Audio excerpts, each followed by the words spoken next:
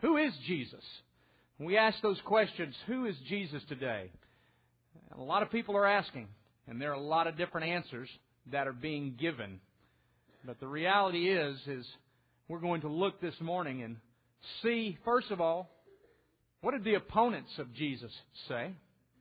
Secondly, what did those who were closest to Him, those who followed Him, say? And thirdly, who did Jesus say that He was and that He is? You know, there's a man who's taken the name Jesus down in South Florida who now has about 300 followers. And he calls himself the Son of God, Jesus Christ, for this day. And he's got about 300 people that come and listen to him say stuff like this. He even tells of how he's been given multiple Rolexes and cars. And he says, you know, I received them greatly and gladly, just as the last Jesus, who came 2,000 years ago, received the perfume that was broken and spilled upon His head. So he sees himself as having a message, and this is his message, that anything goes, that indulgence is the name of life. You are free to indulge yourself and your flesh in any manner you choose. Matter of fact, the law has been all wiped away. And the Bible, as Jesus came, He came to give people the freedom to do whatever it is that they desire to do. And a lot of people love hearing that. Just one problem, it's not true. Matter of fact, one of his former followers said, I don't think He's Jesus, I think He's Satan. I think He's the devil. I listened to that, and I went to that church for about 6 to 9 months, and first it sounded really good, but I realized I was being manipulated. As a matter of fact, I lost my family over this. And the words he speaks are not true. So if you ask me, do I think He's God? No, I think He's Satan. That's who I think He is. You know, some called Jesus Christ Satan as well when He was here. There are several passages that we could look at where Jesus defined who He was.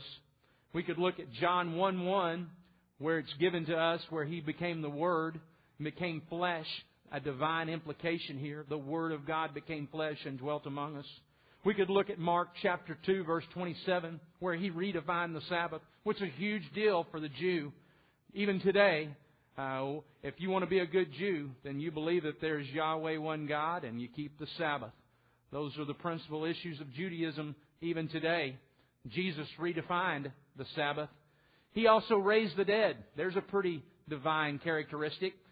We know that He raised Lazarus from the dead in John chapter 11. And then, if that wasn't enough, in Luke chapter 5, He forgave sins. For only God could forgive sins. Let's look in John chapter 8, and let me read a few verses to you as Jesus defines who He is in John chapter 8, verse 12. When Jesus spoke to the people, He said, I am the light of the world. Whoever follows Me will never walk in darkness and will have the light of life. We skip on down into verse 23, and He says, but He continued, you are from below, I am from above. You are of the world, I am not of this world. I told you that you would die in your sins if you do not believe that I am the one I claim to be. You indeed will die in your sins. And they said, who are you? Just what I have been claiming all along, Jesus said. I have much to say in judgment of you, but He who sent Me is reliable. And what I have heard from Him I tell the world. They do not understand what He was telling them about His Father. So Jesus said, when you have lifted up the Son of Man, and He's making a direct reference to His crucifixion here, then you will know that I am the one I claim to be, and that I do nothing of my own, but speak just what the Father has taught Me. The one who sent Me is with Me, and He has not left Me alone, for I always do what pleases Him. And then in verse 30, He says here, we see the recording of the Scripture, even as He spoke, many put their faith in Him. Jesus. So many different recognitions and so many different claims by different people on who they think Jesus is. who they would say Jesus is. Some simply say He was a historical figure. Matter of fact, there are those, according to U.S. News and World Report last year, who seek to deny that Jesus even ever existed. There's not even a historical Jesus. It's something that was simply all made up. And they go back and they basically refute certainly the biblical arguments, but then they even deny the history of extra-biblical documentations. And so it seems interesting to me that from the beginning of time, people have sought not only to discredit, but to even deny His existence. But we know historically that Jesus lived. Ask credible scholars, whether they're historical or biblical, and they'll certainly give you the fact that Jesus existed. Matter of fact, we can go and look at extra-biblical recordings and writings that tell us of people who actually opposed Christianity that Jesus existed. These are from 1st and 2nd century accounts. People who were not favorable toward Christianity.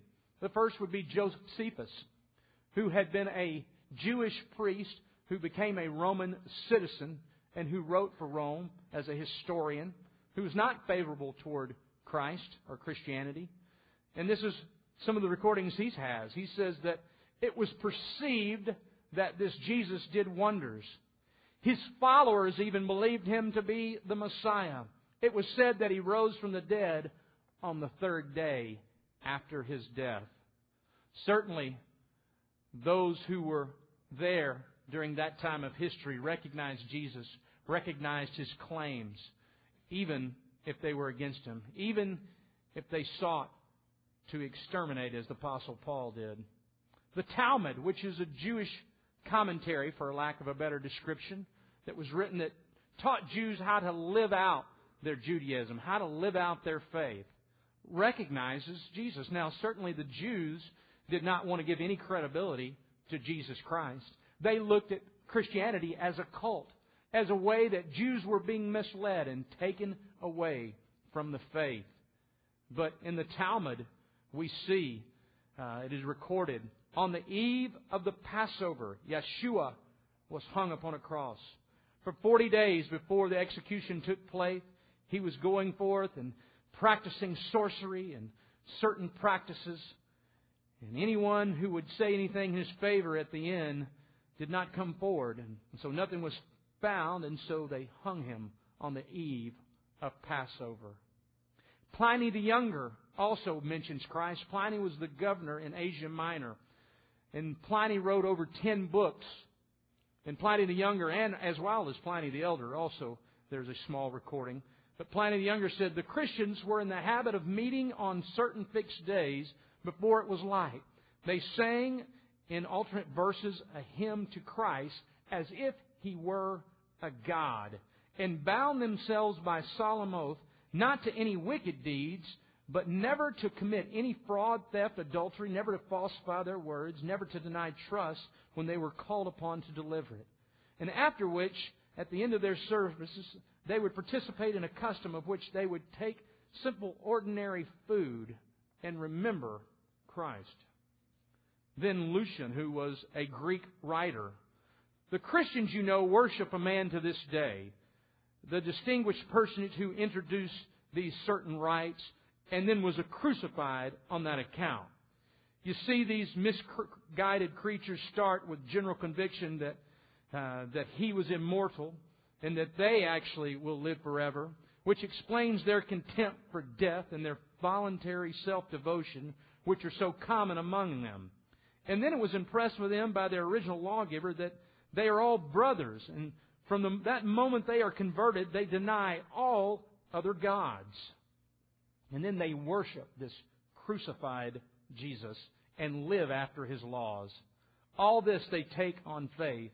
And the result is they despise the things of the world and regard them simply as common property. Those are people who were antagonistic toward Christ, toward Christianity. Yet they recognized the claims that were made. They recognized the movement that existed. the Jesus of whom was the center and the reason. We do have substantial evidence to know that not only did Jesus exist, but that there were followers and those who certainly believed that He was God in the flesh and gave their life accordingly.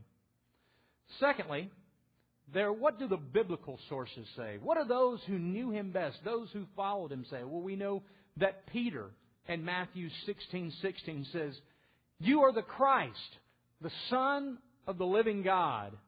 Thomas in chapter 20 of the Gospel of John, verse 28 says, "You are my Lord and you are my God."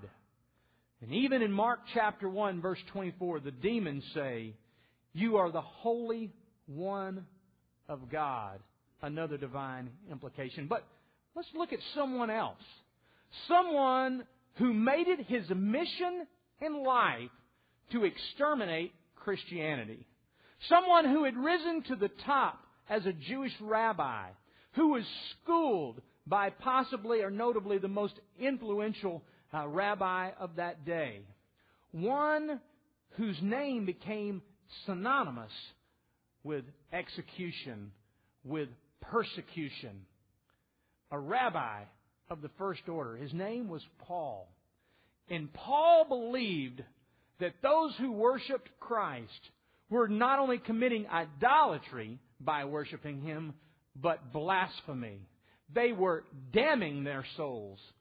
He believed that he must correct them, and so he went about constantly in persecution. He was commissioned, and his name was synonymous with persecution of Christianity. Yet Paul, this well-schooled Jewish rabbi, this one who had such animosity toward Jesus, toward the faith, has an experience on the Damascus Road where God reveals to him that Jesus truly is God in the flesh, that Jesus is the Messiah, the Savior. And it is such a radical impact upon his life that though he was blind, he goes on into the town. He has the scales removed through prayer, through a believer, and then begins to study and begins to proclaim the truth of Jesus Christ, even up into his death, up until the time that he is executed, till he is martyred.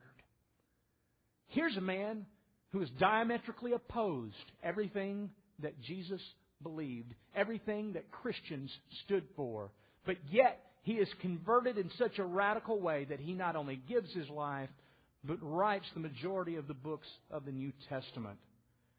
Here, Paul, certainly something happened in his life. Certainly there was a change that occurred. Let's look at some of the statements that Paul made after he recognized Christ to be divine. He is the image of the invisible God, according to Colossians 1:15. The firstborn over all creation. For Him, by Him, all things were created. Things in heaven and earth, visible and invisible, whether thrones or powers or rulers or authorities, all things were created by Him and for Him. Paul believes in the divinity of Jesus Christ. In Philippians 2:5, who being in the very nature, the very essence of God, did not consider equality with God something to be grasped or something to be forcibly retained. Titus 2:13, Paul speaking here says, while we wait for the blessed hope, the glorious appearing of our great God and Savior, Jesus Christ. A man who before would have thought that blasphemy now says, as we wait for the glorious appearing of our great God and Savior, Jesus Christ. Romans 9:5, theirs are the patriarchs, and from them is traced the human ancestry of Christ, who is God over all, forever be praised. Paul recognizes Christ, who is God over all. In Romans 10:9, for if you confess with your mouth that Jesus is Lord, and believe in your heart that God has raised Him from the dead, then you will be saved. What about it? Who do you say Jesus is today? Do you believe the claims of those who followed Him? Those who gave their life for Him? who does Jesus say that He is? Let's look, and there are some divine statements that are made in the Gospels. Matter of fact, in Exodus chapter 3, verse 13 and 14, as God is speaking to Moses about leading the children of Israel out of the nation of Egypt and into their land, as He is freeing them, before He goes, Moses asks this question, and he says to God in Exodus 3:13, "If I go to the Israelites and say to them, 'The God of your fathers has sent me to you,' and say to me, 'What is His name?' what should I say to them?" And God said to Moses, "I am that I am. I will be what I will be." And He said, "You must say this to the Israelites, 'I am sent me to you.'"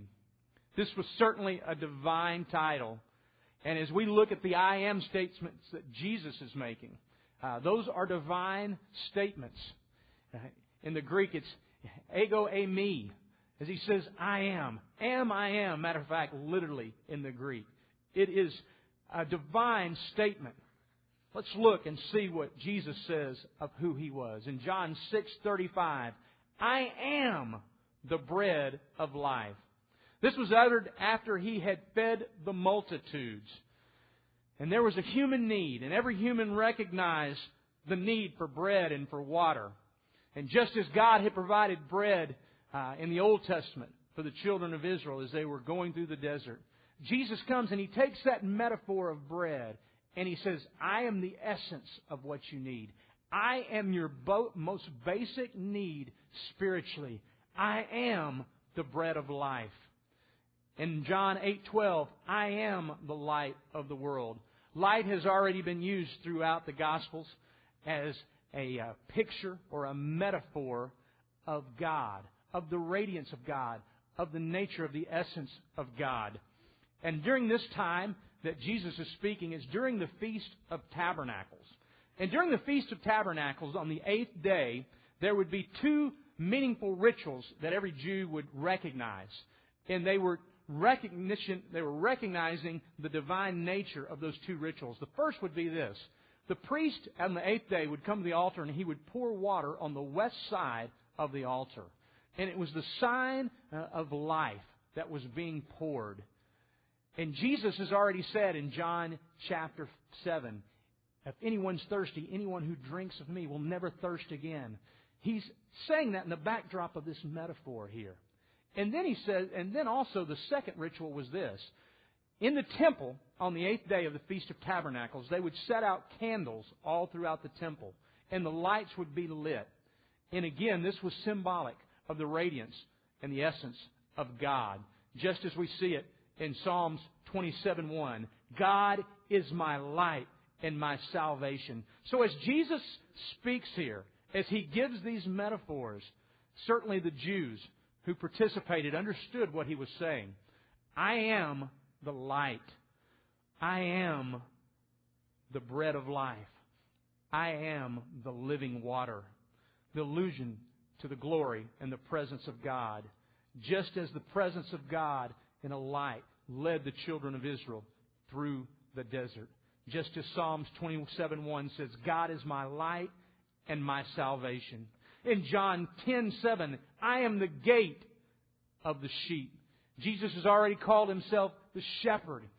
And it wasn't unusual in that day for the shepherd, when they would put the sheep in the pen, to sleep in front of the gate. And no one could come in or come out unless they went through the shepherd. In a sense, that shepherd acted sort of as a gate. And Jesus defines Himself. "I am the gate unto life. I am the gate. I am the way." In 10:11, He says, "I am the good shepherd. I am the one who will lay down His life for you." And we know that He ultimately lays down His life for those who would follow Him, for those who would call Him Christ, and gives His life. In John chapter 11, as He's speaking to Martha, Jesus says, "I am the resurrection and the life." This I am statement was made to Martha after Lazarus had died. And she recognizes that. And she recognizes that word resurrection is death. But Jesus says, "I have superiority over death. I am the God of life over death."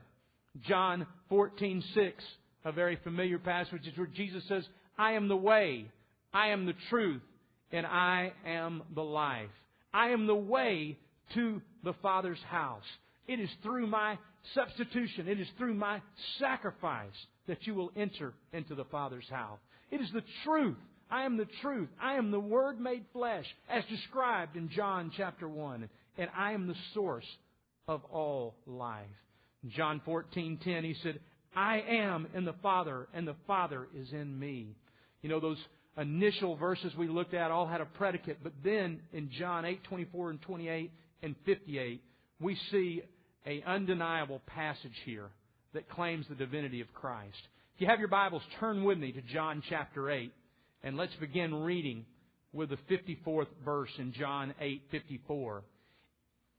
If I glorify myself, my glory means nothing. My Father whom you claim is your God is the one who glorifies me. Though you do not know Him, I know Him. And if I said I did not know, I would be a liar like you. But I do know Him and keep His word. Your father Abraham rejoiced at the thought of seeing my day. He saw it and was glad. You are not yet 50 years old, the Jews said to Him, and you have seen Abraham? And then in verse 58, Jesus makes the statement, I tell you the truth, before Abraham was, I am.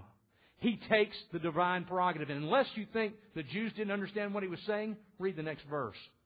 At this, they picked up stones to kill Him. They picked up stones, but Jesus Himself slipped away from the temple.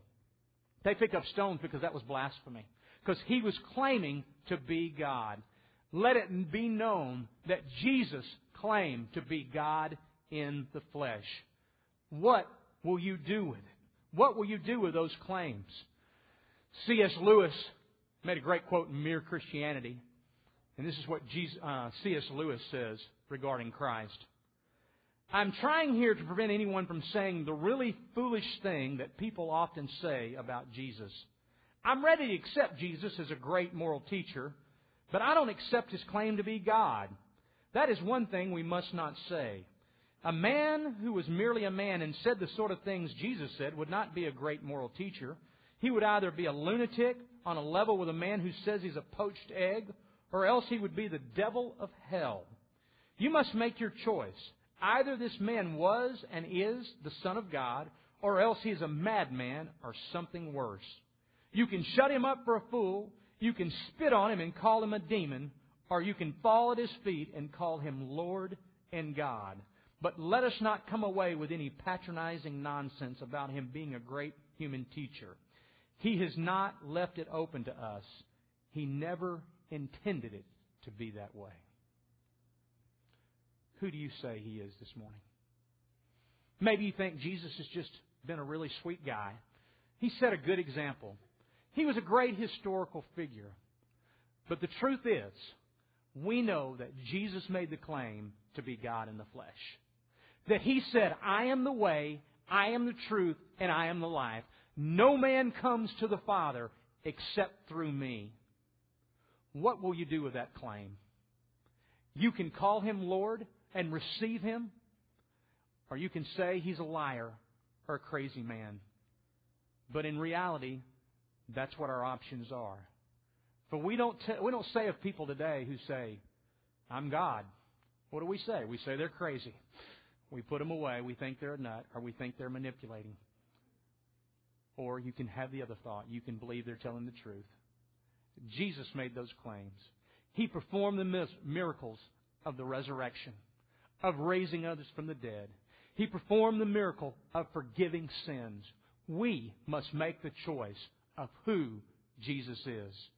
If we believe Him to be who He has claimed to be in Scriptures, who His followers believed even to the point of death, even to the point of torture, then we must make the decision, will we receive Him?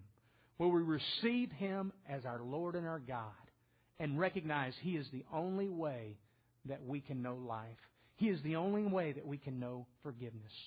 What about you, my friend? Which choice do you make? Let's pray. Take a moment of silence and reflect upon your relationship with God. Has there been a time where you have trusted Jesus, The claims that He has made about being the way, the truth, and the life, and received Him as your Lord and your God? Or do you think by just being good enough, do you think that that's just a bunch of historical nonsense? You're taking a great chance. But let it be known that you are making that choice. Will you receive Him as truth? Or will you deny Him and denounce Him as a liar? Those are our choices. What will you choose today? If you've never received Him, I want to invite you to come. I'd love to pray with you.